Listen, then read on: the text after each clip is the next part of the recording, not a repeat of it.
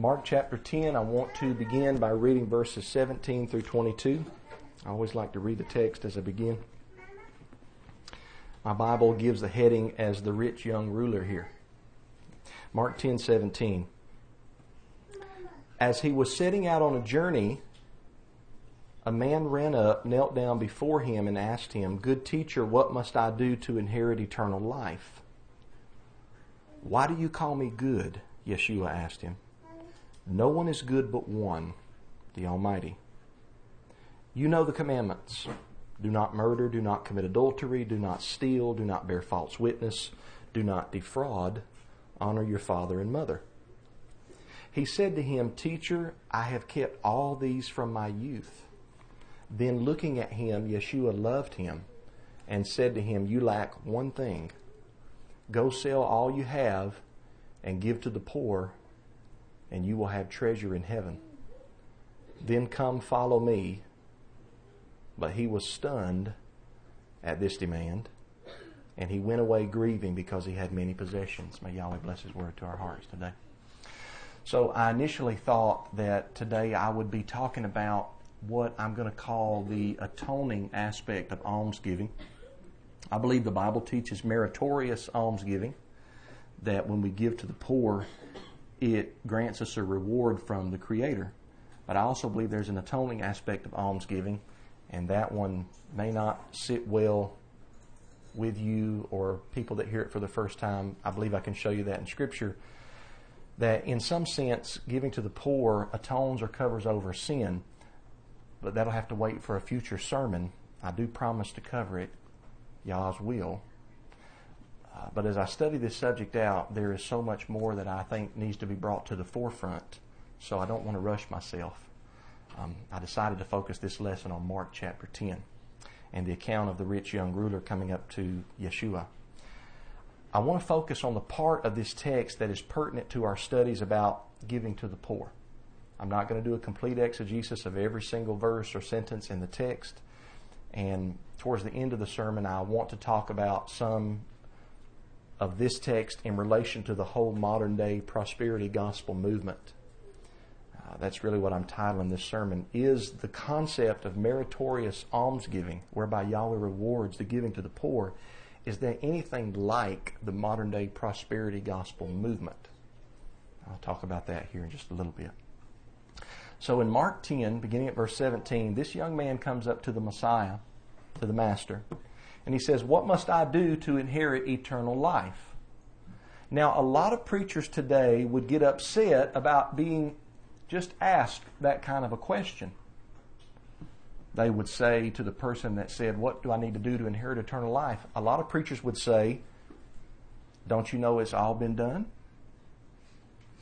Just believe. You don't have to do anything. It's just by grace."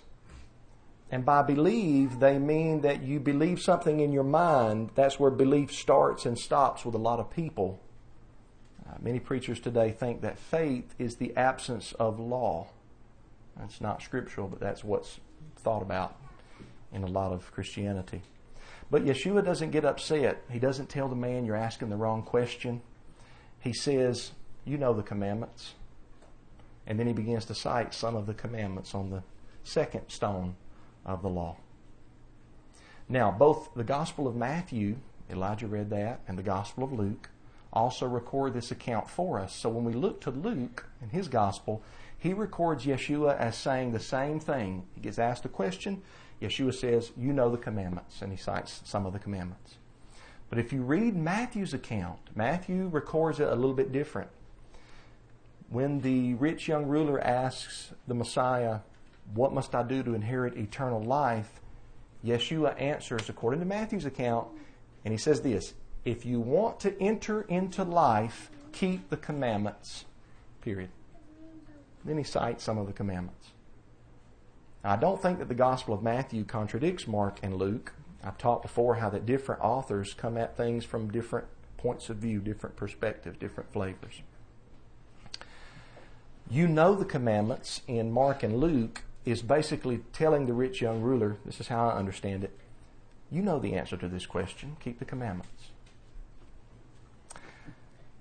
Do you know how upset it will make some people today to hear me or you answer someone that asks us, what do we need to do to inherit eternal life? If we gave the exact same answer that Yeshua gave, do you know how upset some people would get? There are some people in this world, in Christendom, that if they were within earshot of me and a person came up to me and said, Brother Matthew, what do I need to do to inherit eternal life? If I looked at that person and I said, if you want to enter into life, keep the commandments. The person that was overhearing or eavesdropping the conversation, they would say that Brother Matthew is teaching a false gospel and he's denying the work of the Messiah. Because people don't think that you need to keep the commandments in order to enter into life. But then if I turned over to Matthew 19, verse 17, and I read them the exact answer that the Messiah gave to the rich young ruler, if you want to enter into life, keep the commandments. If I read it out of the Bible, a lot of people would weasel their way out of it and end up saying, let me tell you what the Messiah really meant. He was tricking the rich young ruler or making him think, they would say. I want to go on record as telling you that I believe that Yeshua meant exactly what he said. Amen. I think when he said, if you want to enter into life, he was asking or answering a question about eternal life. He said, you need to keep the commandments. Commandment keepers inherit eternal life. Commandment breakers do not. Now, in Matthew's account, the rich young ruler responds by saying, which ones? And that makes me laugh. I smiled when I was putting together this sermon this week. That's a question, isn't it? And I think that's a silly question. When I read that, I think, now, if somebody says which ones, maybe their heart's not in the right place. When Yeshua said keep the commandments, to me it's obvious that he meant any commandment that you can keep it. Any commandment you have the ability to keep that applies to you, keep that commandment. I think this man, I don't think his heart was in the right place, and I think he was trying to figure out what's the bare minimum that I need to do and still get eternal life. See, in life, some people can be given a task and they'll do just barely enough to get by. They'll move slow, they'll work with a frown, they'll grumble, they'll complain, but they'll do just enough not to get fired. But you have other people who will work heartily as unto the Lord and not unto men. They'll do everything they're required to do, and they'll do it with joy. They'll do it to the very best of their ability, and then they'll go above and beyond and do something a little bit extra. You have that in life. You have that in the natural. If we apply this to the spiritual, there are people who ask, which ones, Master? Which commandments? When he says keep the commandments. And then there are people who don't ask the question, but they immediately start thinking, I need to go read and study the commandments so I can do what the Master said.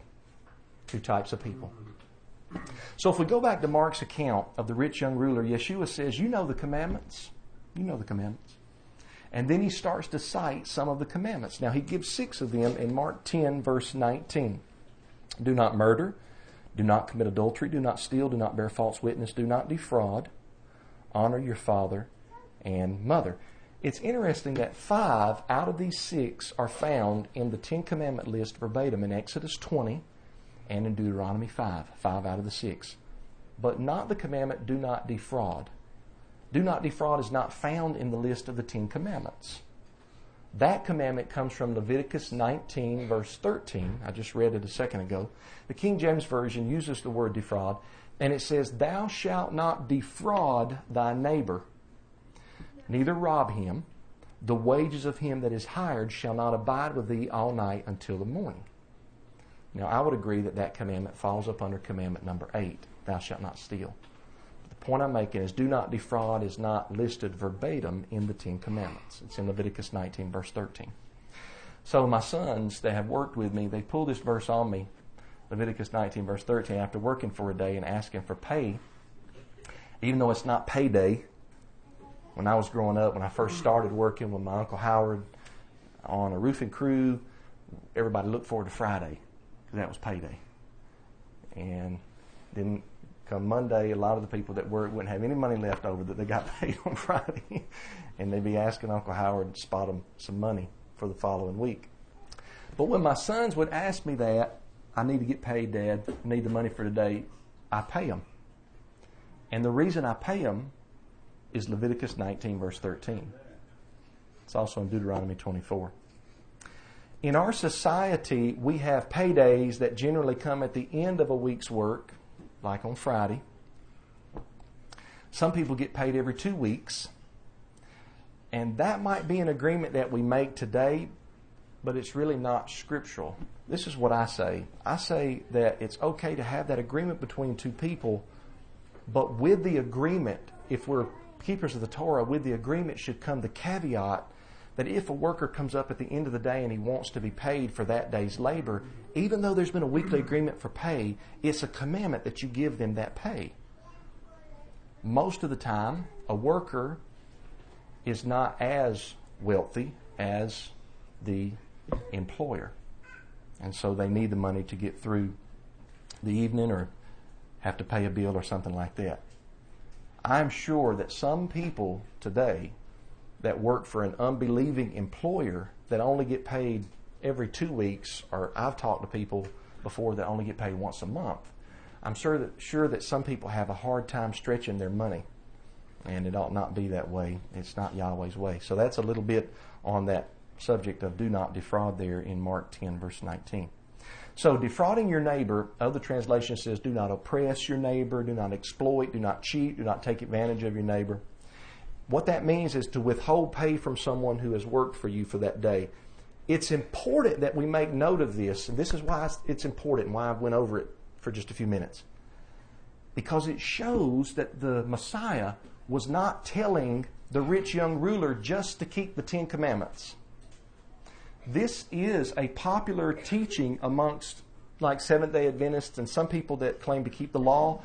They say, maybe don't say it like this, but keep the 10 and you're in. Just keep the 10 Commandments. We know you got to keep the 10 Commandments, and a lot of times they'll say the other commandments are the laws of Moses, and they'll put a differentiation between Moses' law and the laws of Yahweh. And I have taught sermons on this, but that is a false differentiation. There's no difference between Yahweh's law and the law of Moses.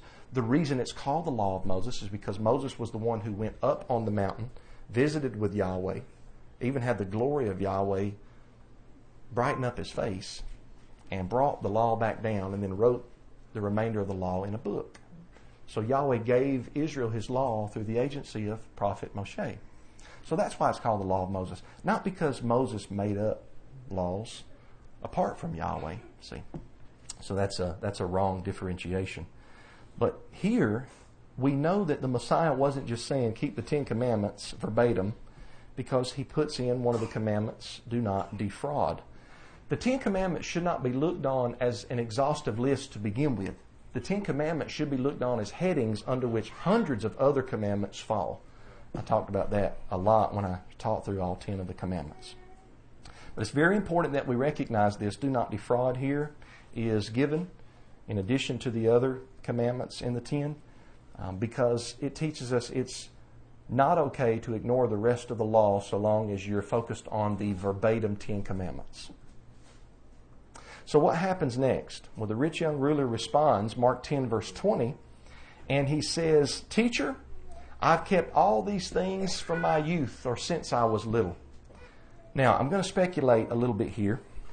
Why did Yeshua just cite 6 of the commandments? Here's 2 possibilities that I've come up with. One is this. As Yeshua was citing off some of the commandments, the young man interrupted him. And he said, I know. I've been doing all this since I was little. That's a possibility.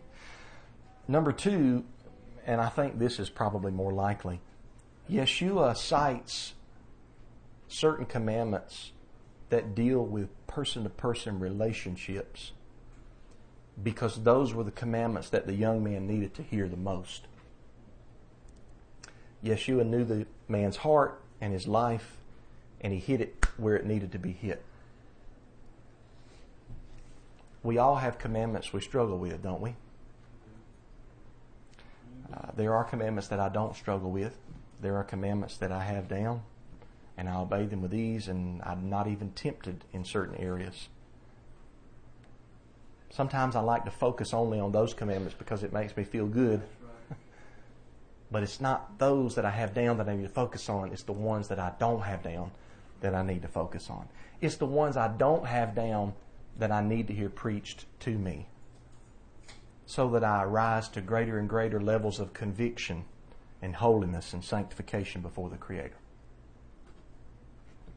I don't want to feel good about myself because I compared myself with somebody else that I know.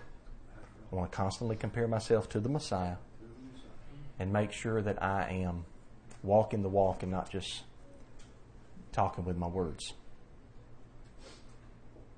So after this, young man told Yeshua that he'd been keeping all of these commandments since he was little. In Mark 10:21, Yeshua says, or it says, then looking at him, Yeshua loved him and said to him, you lack one thing. Go and sell all you have and give to the poor, and you will have treasure in heaven. Then come and follow me. Now you see why this sermon fits in with my series on almsgiving. This is the part I want to focus in on, the giving to the poor. What is it that the rich man lacked? It had something to do with his treatment of the poor. That's what he lacked. It is possible that although he believed that he had followed the commandments to love his neighbor since he was little, he actually had deceived himself into thinking that he had followed those commandments. As we went over last week, there are many commandments in the Torah that speak of taking care of the poor. The widows, the orphans, the foreigners that join themselves to the nation of Israel. We read in Leviticus 19 at the beginning of the service today that an Israelite was not even allowed to harvest everything that he planted in his field. He had to leave the borders for the poor. And in Deuteronomy chapter 24, it says that when an Israelite would knock the olives out of an olive tree or gather the grapes out of a vineyard, that he could make one pass. And if he saw there was still some olives in the tree or some grapes on the vineyard that he forgot or just left over or that grew after he had harvested, he said, leave them, don't go back. Leave them for the poor. So for Yeshua to tell this man to give to the poor was not out of line with keeping the commandments. But, sell everything that he had? That sounds a bit extreme. It sounds extreme, doesn't it, to sell everything you have and give the money to the poor. Now, I don't want you to forget the text that I've opened up with for the past two lessons. In Luke 12, verse 33, where the Messiah, not just speaking to the rich young ruler, he's speaking to a crowd of many thousands of people. Luke 12:1. Verse 33 of Luke 12, he says, sell your possessions and give to the poor. Make money bags for yourselves that won't grow old, an inexhaustible treasure in heaven where no thief comes near and no moth destroys. So he said that to everybody. But he told the rich young ruler, sell everything that you have and give the money to the poor. Why sell everything? There are two schools of thought here. One is that the rich young ruler had acquired his riches by exploiting and defrauding other people. One of the early church fathers, and I just say that for a point of reference because to me the church fathers are the apostles. All right, but the people that are called the church fathers are some early professing Christians in the 2nd and 3rd centuries. They call them anti-Nicene fathers. They're Christians that come before the Council of Nicaea in 325 AD. One of them, his name is Origen. And Origen, in his commentary on the Gospel of Matthew, he cites a writing called the Gospel of the Nazarenes. And in the Gospel of the Nazarenes, Origen says it speaks of the rich young ruler's mistreatment of the poor. Now, Origen lived from 185 AD to 254 AD. That doesn't mean I believe everything that Origen said, but he cites this gospel in his commentary on Matthew. And this is how he cites it. He says this, quote, and the Lord said to him, the rich young ruler, how can you say I have fulfilled the law and the prophets? For it stands written in the law, love thy neighbor as thyself. And behold, many of thy brethren, sons of Abraham, are begrimed with dirt and die of hunger, and thy house is full of many good things, and nothing at all comes forth from it to them. End of quote. If this is the case, and Origen's citation is correct, and I think it carries a lot of weight, then the rich young ruler accumulated his wealth sinfully. And furthermore, he wasn't using it as the Torah commanded him to use it. He wasn't using his wealth to help the poor. So therefore, his master was his wealth, and his master was not Yahweh. Remember what Yeshua said in Matthew 6, you can't serve Yahweh and money. And the way you tell if you're serving money is if you have that evil eye rather than the good eye. So thus, there was a requirement to him to sell everything he owned and give the money away to the poor. It could be that Yeshua knew that that's what it would take for him to pay back all the wrong that he had done. So extreme, yes, but maybe that's what it would take. Now, the other school of thought here is that Yeshua was hitting the man with the first table of the law, not having other gods before him. This is the more popular school of thought that I really don't agree with. This interpretation says that the man loved and served his wealth over Yahweh, so Yeshua challenged him on idolatry. I'm more inclined to go with the previous understanding that I mentioned, the first school of thought. Whichever one you want to go with, what I want you to notice is what Yeshua says here, and this is the point that I've been building up to in this sermon.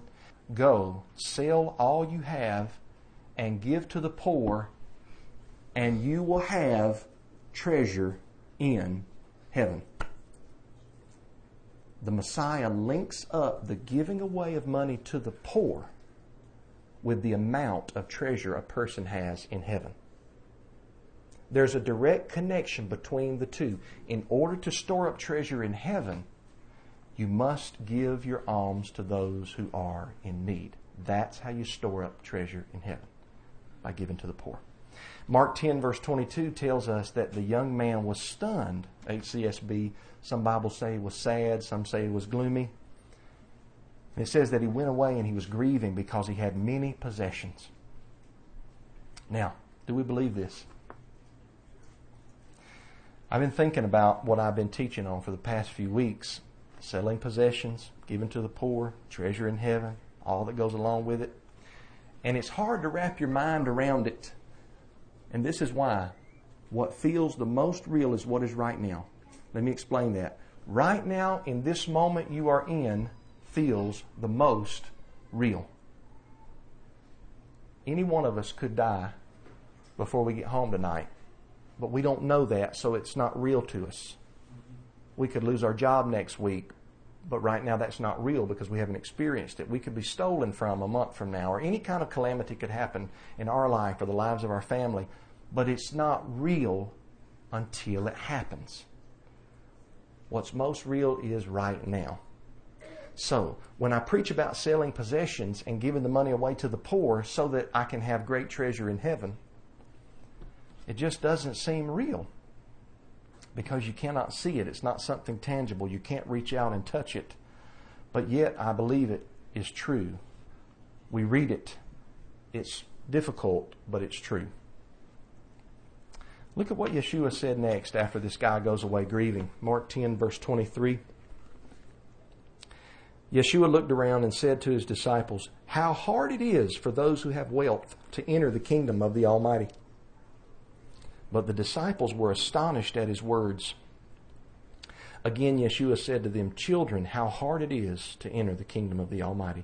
It is easier for a camel to go through the eye of a needle than for a rich person to enter the kingdom of the Almighty." Now, if we take that literally, we know there's no way possible that we as a human being could fit a camel through the eye of a needle. I mean, you got to look real careful if you're just putting thread through the eye of a needle.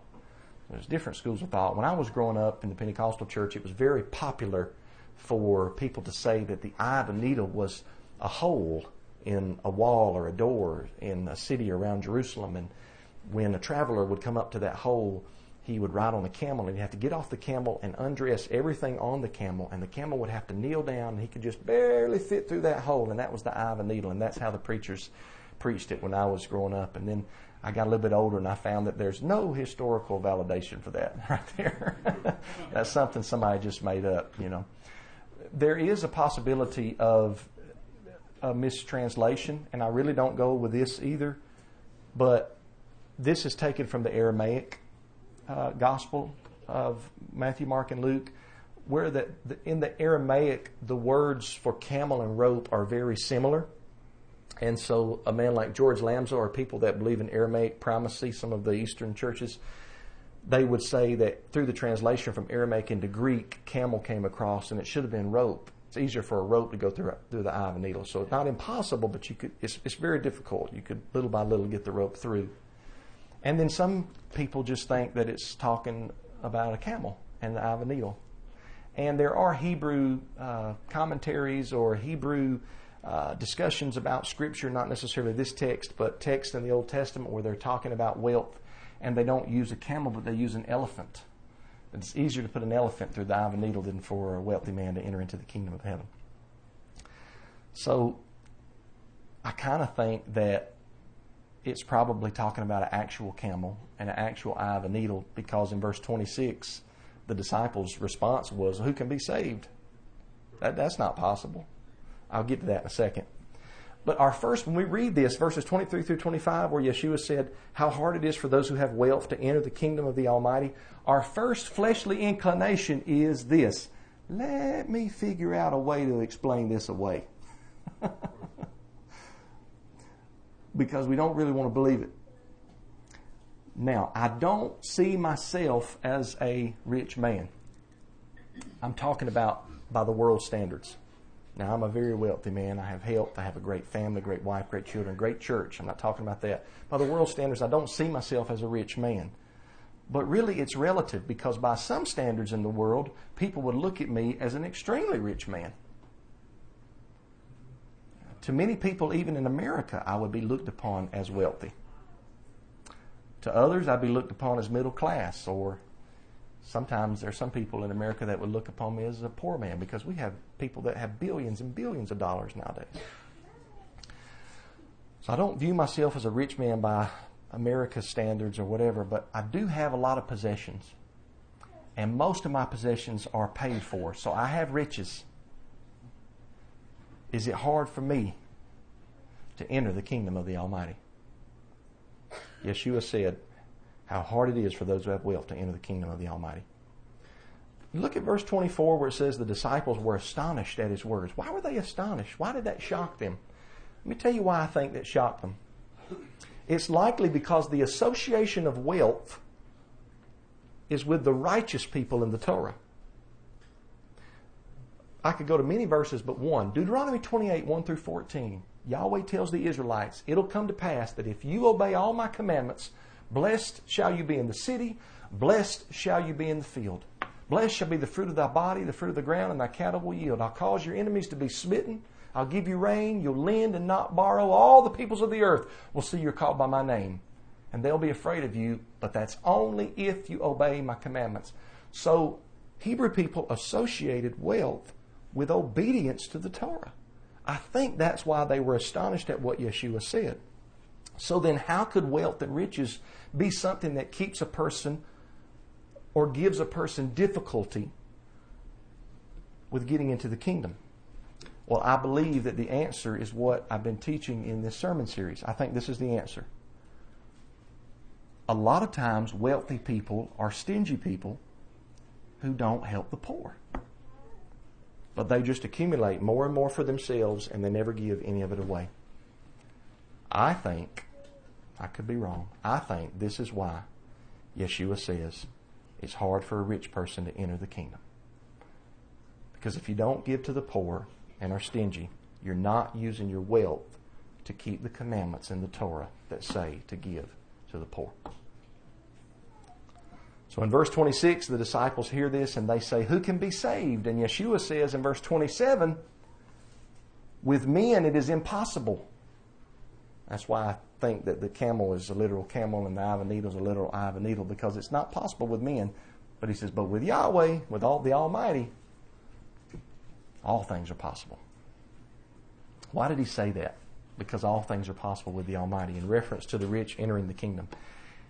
This is why I think he said that, because a rich person who does not truly believe in or follow the Almighty will not have a concern for the poor. But a person who truly believes in and serves the Almighty will be obedient to all of the commandments that have to do with helping the poor. I think that's what it means with it being possible to enter into the kingdom, being wealthy with the Almighty, is that the rich person that is with the Almighty is concerned about the poor as the Torah commands. We're not through yet. Look at verse 28. Peter speaks up and says, look, we have left everything and followed you. And Yeshua says in verses 29 through 31, he says, I assure you, there is no one who has left house, brothers or sisters, mother or father, children or fields because of me and the gospel, who will not receive 100 times more now at this time, houses, brothers and sisters, mothers and children and fields, with persecutions and eternal life in the age to come. But many who are first will be last, and the last first. Now, I told you at the beginning of the sermon I was going to talk a little bit about the prosperity gospel at the close of the sermon. So that's what I'm going to do right now. Now, Mark 10, 28 through 30 is an absolute favorite text of the prosperity gospel preachers. I'm talking about Kenneth Copeland, Benny Hinn, Jesse Duplantis, Creflo Dollar, those guys. That's what I'm talking about. This is a very popular text with them. And when they read it, they stress. I just watched a video today with Gloria Copeland, and she stresses that she takes her pen and she's going to circle now at this time 100 times. Now at this time. Talking about while we're on the earth. And the key is you just give your money to them and you get the 100-fold blessing. Right. Jesse Duplantis says it's like, you have a sheet and you fold it up 100 times, and every time you fold it, it gets thicker, thicker, and thicker, thicker. That's what he says. I tried to watch a video with him, but I couldn't get through it, so I turned it off and I said, I got enough information to teach the sermon. In a book by Gloria Copeland, she says it like this, quote, you give $1 for the gospel's sake and $100 belongs to you. You give $10 and receive 1,000. Give 1,000 and receive 100,000. Give one airplane and receive 100 times the value of the airplane. Give one car and the return would furnish you a lifetime of cars. In short, Mark 10 verse 30 is a very good deal. End of quote. From Gloria Copeland. Now, some people might hear what I've been teaching about almsgiving and think that sounds a little bit like the prosperity gospel, give and be blessed. Okay. We don't want to let the abuse of something turn us away from the proper use. I don't believe in the prosperity gospel. What I mean is, I don't believe that everybody that follows the Messiah will be wealthy and never get sick. That's what the prosperity gospel teaches. And I don't believe that. And I just taught a recent series of sermons on sickness, disease, the will of Yahweh, and you can go back and watch those sermons online. What's the difference between the prosperity gospel, what they teach, and what the Bible teaches? Now, I've been teaching you that you can store up treasures in heaven by giving, and Yahweh will provide for your needs. How is that different from the prosperity gospel? Two key differences here, in case anybody ever asks you this. The first difference, and it's a big one, the prosperity gospel teaches you to give to the preacher, to the church, or to the religious group, and it's always theirs. Now, I believe that we should support genuine ministers. I've preached on this before, a few sermons over the years. However, I do not believe that a minister that lives off of full-time ministerial pay, I do not believe that he should live a lavish lifestyle above the members of the church. And this is what happens so often in these churches, is that people in the congregation grow poorer and poorer and poorer because the preacher is telling them, just trust the process. Keep giving. Give till it hurts. It's got to be a sacrifice. And they keep doing it, and they grow poor, and the preacher grows wealthy because he's saying, come and give it in my pocket. I've heard him say, I'll give you a prophecy, but you got to cash at me some money for the prophecy. I had a sister tell me this just not long ago. You cash app $100 to the prophetess, she gives you a prophecy. It's amazing to me that people go along with that kind of stuff, but some people are hurting and they don't know where else to turn, and they figure, well, maybe I can buy my miracle. What the Bible teaches about storing up treasure in heaven has nothing to do with giving to a preacher. It has to do with giving to people who are in need. That's why I said not long ago, I gave a testimony in testimony service. I appreciate everybody that gives in our offering box here. We don't take up an offering. But we're really not in the position where we need it. We've had so many people give for so long. We have plenty of money, and if we need to do anything, we can take care of it. And if a need arises in the church, I can make an announcement and say, hey, we need X amount of dollars, and all of you will pitch in and we'll get it done. We've had it done before. We've had it done for people who have been needy in this church. And we give to the person. What I would like to see done is for you to seek out and find people that are genuinely in need. Genuine widows, genuine orphans, genuine poor people, and give to them. I'm not interested in making a bunch of money as a preacher. I'm not interested in making any money as a preacher. I work and sweat and make money myself. Give to the poor is what I'm teaching, not what the prosperity gospel teaches. Kenneth Copeland says, give it to me. His offerings was lacking during the COVID-19 when it started coming out in 2020. And I watched a little broadcast he did, and he said, look, you can't be scared. He said, if you just have to come up, he said, just walk up to the church with your mask on and slide it under the door, so we can still get you offering. I got the video. I saved the video. I said, man alive, just as about when I think I've heard it all, I hear something else. So number one, give to the poor is what I'm teaching, not give it to the preacher. Number two, the prosperity gospel focuses everything on the here and now, where the Bible teaches us that the primary focus is on the kingdom of heaven and that you will be repaid at the resurrection of the righteous. Now, your needs will be met if you give to the poor now. Your needs will be met. But the primary focus is the resurrection of the righteous. And if we, by giving to the poor now, become more wealthy or more blessed monetarily, we should look at it as, great, I've got more money to give back now to the poor, as Yahweh commands, because I want great treasure in heaven. So what about Mark 10 verse 30, about the 100-fold blessing? It should not surprise us that the prosperity gospel preachers misinterpret or manipulate this text, because the 100-fold blessing or the 100-fold return in Mark 10:30 is not speaking of you as an individual receiving 100 houses because you gave one house. As a matter of fact, this text don't have anything to do with giving money away to a preacher or to a church or to an organization. What this text has to do with is somebody that loses relationships for the sake of the gospel and gains relationships with people who believe in the gospel. Look at it again, verse 29. Yeshua says, I assure you, there is no one who has left, not given, who has left house, brothers or sisters, mother or father, children or fields because of me and the gospel. Stop right here. He's not speaking about giving to the church. He's not speaking about sowing your money into a ministry. He's talking about people that have had to give up their relationships, their homes, houses, could be translated households, their jobs. That's what I think it means by fields. And the reason they've had to give them up is their commitment to the Messiah and the gospel of the kingdom. Think about it. Think about a person who loses their job because of their beliefs or their practices. Think about a person whose family disowns them because now they're a religious fanatic. They keep the commandments. We don't want to have anything to do with you. You don't believe it exists? I've had many people contact me over the years whose family doesn't want anything to do with them because they believe a certain way. I've experienced some of it myself. This person that gives up these relationships, they love their family, they love their job, they like to be able to keep it, but they love Yeshua and the kingdom more, so they lose a house, a household, family, they lose a job. And in Mark 10 verse 30, Yeshua says that there is no one who has left these things because of me and the gospel who will not receive 100 times more now at this time here on earth, houses.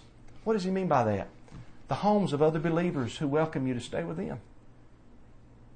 Mother, father, sister, brother, the family. I've told y'all before, I'm more comfortable around you guys than I am some of my only blood family. Because we have more in common.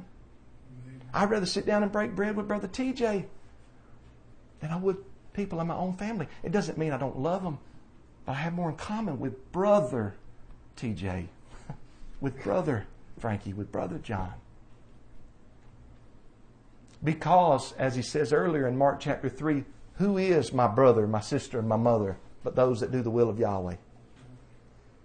So he's saying there are people that lose relationships for me in the gospel, and they gain all these things 100-fold now at this time, and they'll also gain eternal life. And then he says, he adds there in verse 30, we don't want to leave this out. He says, with persecutions, because you don't hear the prosperity gospel preachers use that part of the verse. He says, you'll gain all of these things, but it'll be with persecutions. And what he means in the first century is lashings, beatings, death, stonings, imprisonment because of what you believe. Not somebody talk bad about you on Facebook. That's not what he means by with persecutions. He's talking about actual persecutions. So the point about this 100-fold return is not that you'll be rich by the world's standards. It's that you